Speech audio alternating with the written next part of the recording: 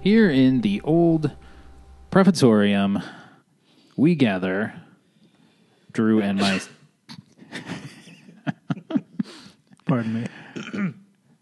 Drew and myself, to chat about show matters and read some recent comments to the show.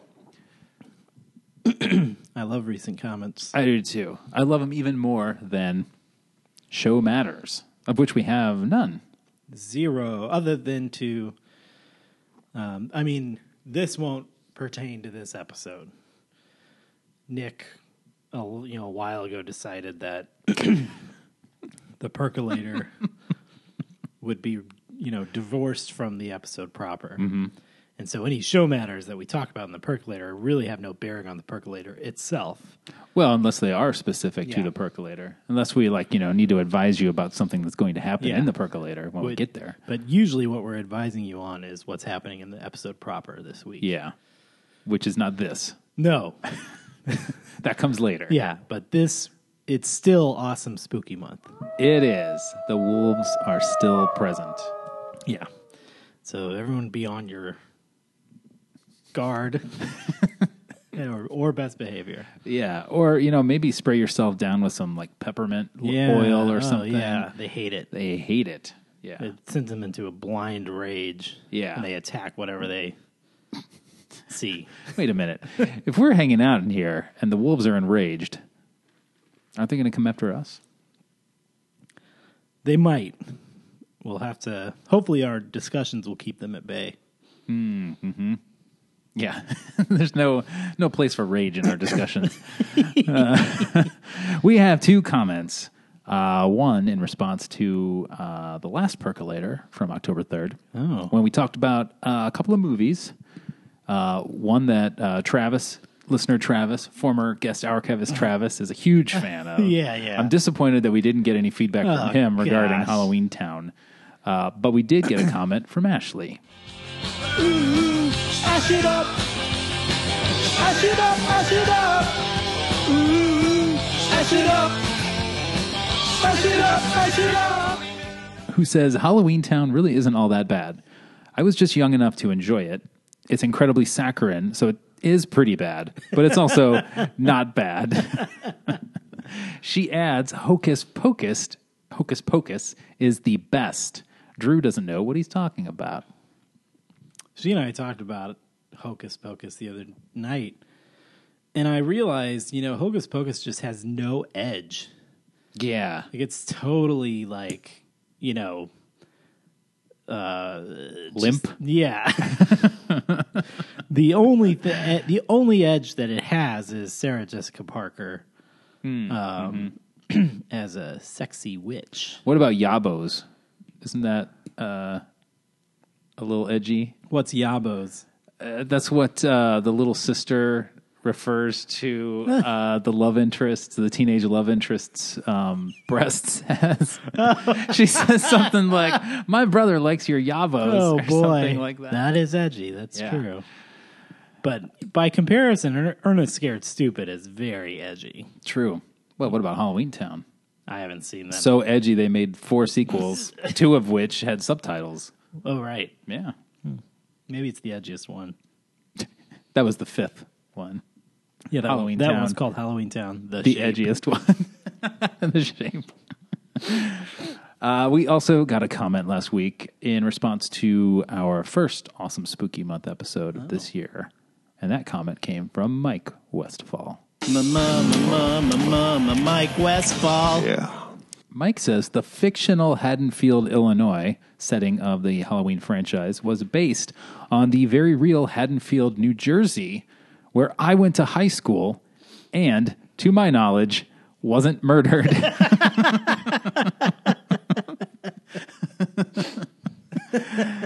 I think it's fascinating. So I don't believe that I've ever spent any time in New Jersey. And I think I've only maybe driven through Philadelphia or flown over Philadelphia.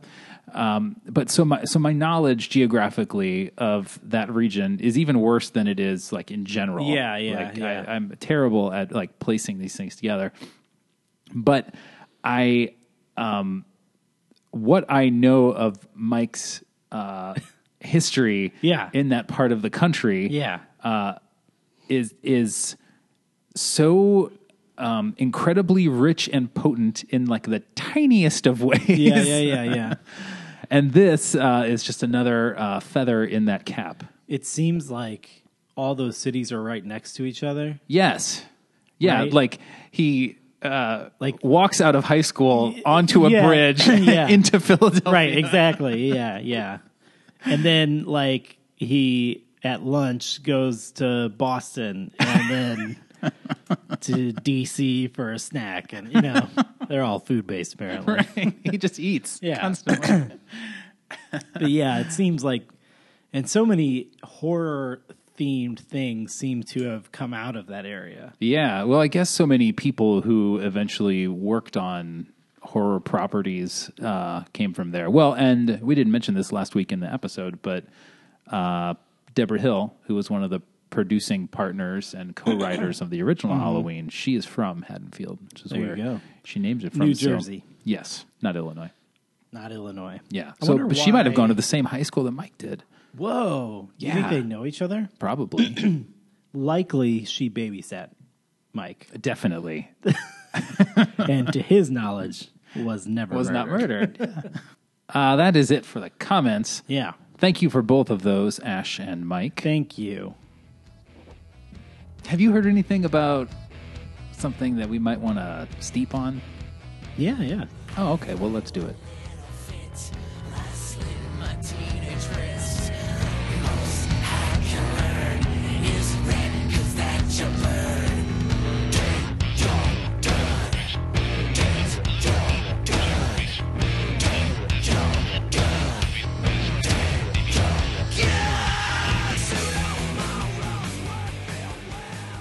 The Percolator, previously mentioned, Well pronounced.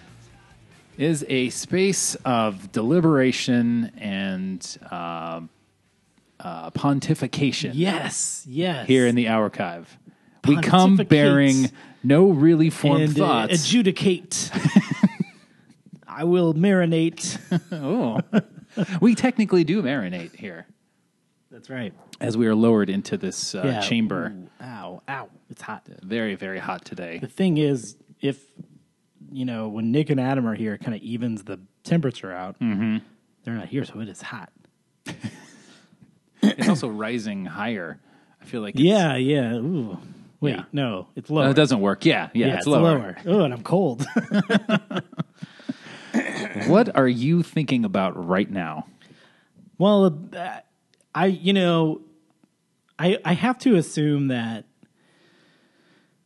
the marketing geniuses over at Warner Brothers listen to the show because they laid an egg right in our laps. Yeah, a golden egg. We know you guys are going to be recording today. Yeah, we want you to have something. Here's a little news, a follow-up of sorts to your last Percolator. Yeah, that's right. Yeah, we've learned exclusive scoop by the archive. We've learned that James Gunn, writer, director of such films as Guardians of the Galaxy, Guardians of the Galaxy 2. Mm-hmm. Sometimes goes by the name Sean or Tim. In some circles. Is tapped, and this is major, folks, he's tapped to write and potentially direct the sequel to Suicide Squad. Also known as Joker. Is it a Joker movie? Isn't the Joker in it? I think he's got his own 7 movies. Oh, all right. This is separate from it. I think he's in it, but he's separate. It's called Suicide Squad. Joker's in this one, but it's not a Joker movie. Joker. Yeah, Joker. Yeah. Yeah, that's... World of DC. I'm so conflicted about this. Because my natural reaction is to be like, that's hilarious. Like, that is such a fun next step in the saga of the James Gunn, Marvel, DC relationship. Like you couldn't ask for something a more perfect one-upsmanship at a critical point for, like when everybody has basically counted DC out. Right. Except for Adam.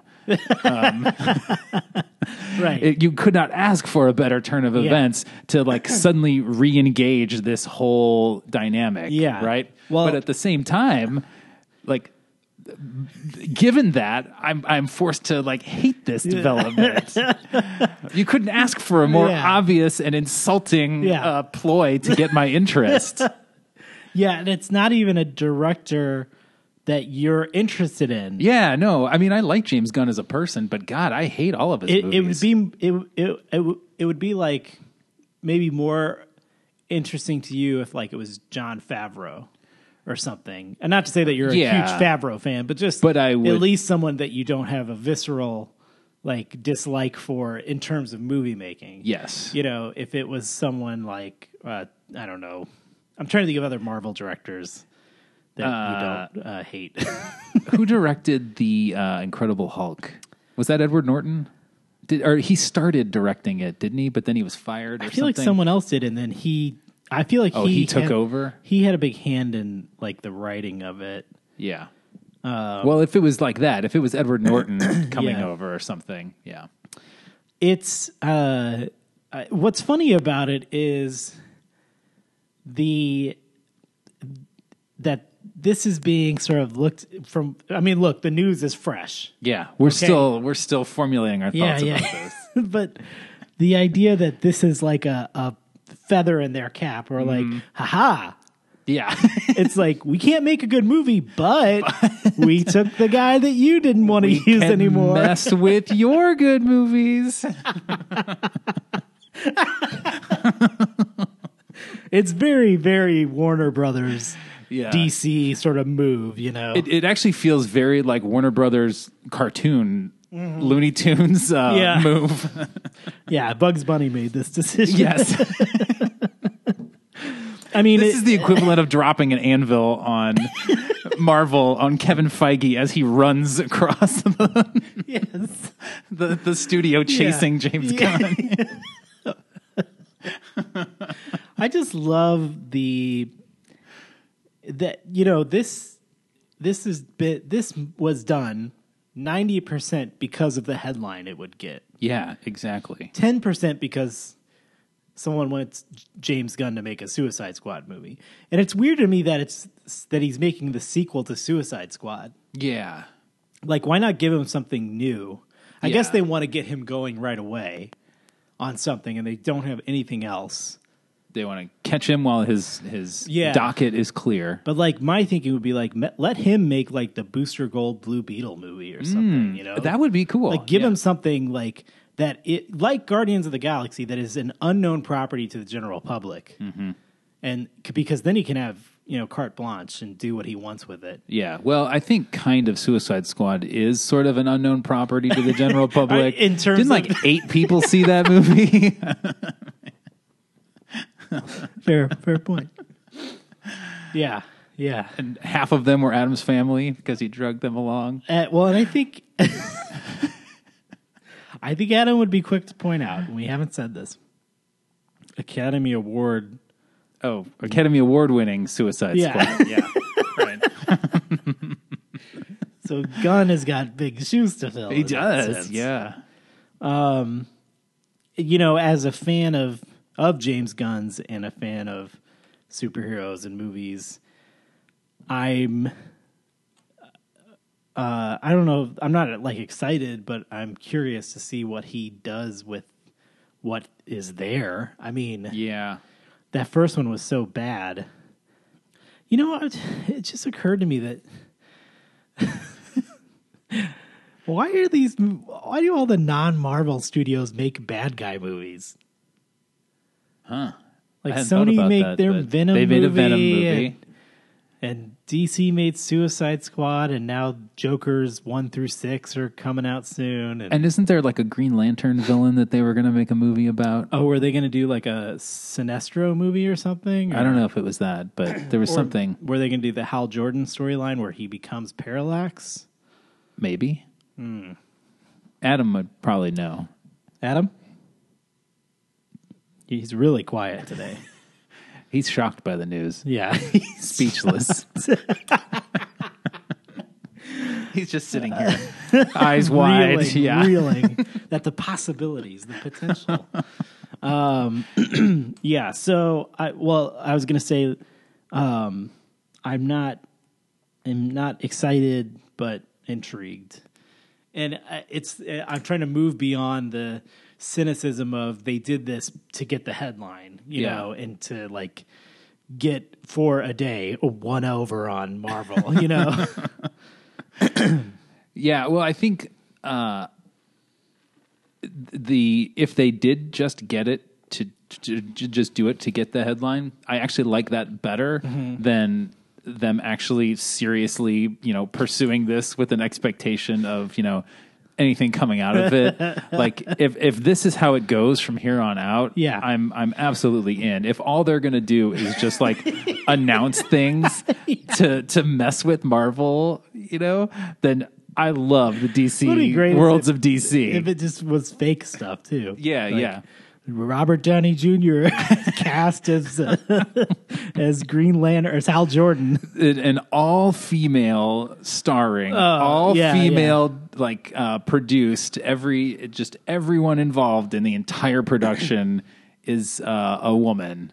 Yeah. On a movie for DC. I think the Birds of Prey movie is all female. Oh, okay. So they've already done that. Well, then I don't know where they go now. What's really funny about it too is like this James Gunn stuff is coming on after like Henry Cavill's role as Superman is in question. I don't know if Ben Affleck is still Batman.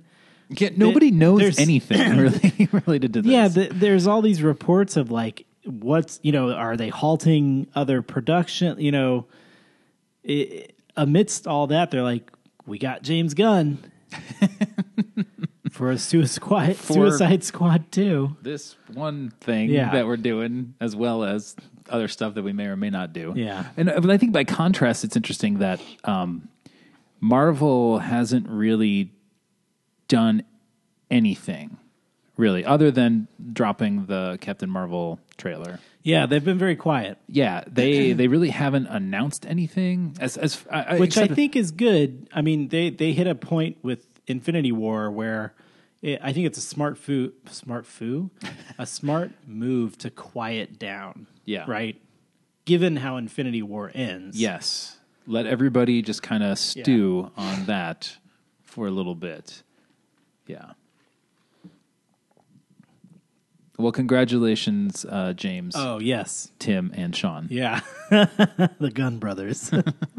I was thinking about this. I'm a Star Trek guy. Yeah. I love Star Trek.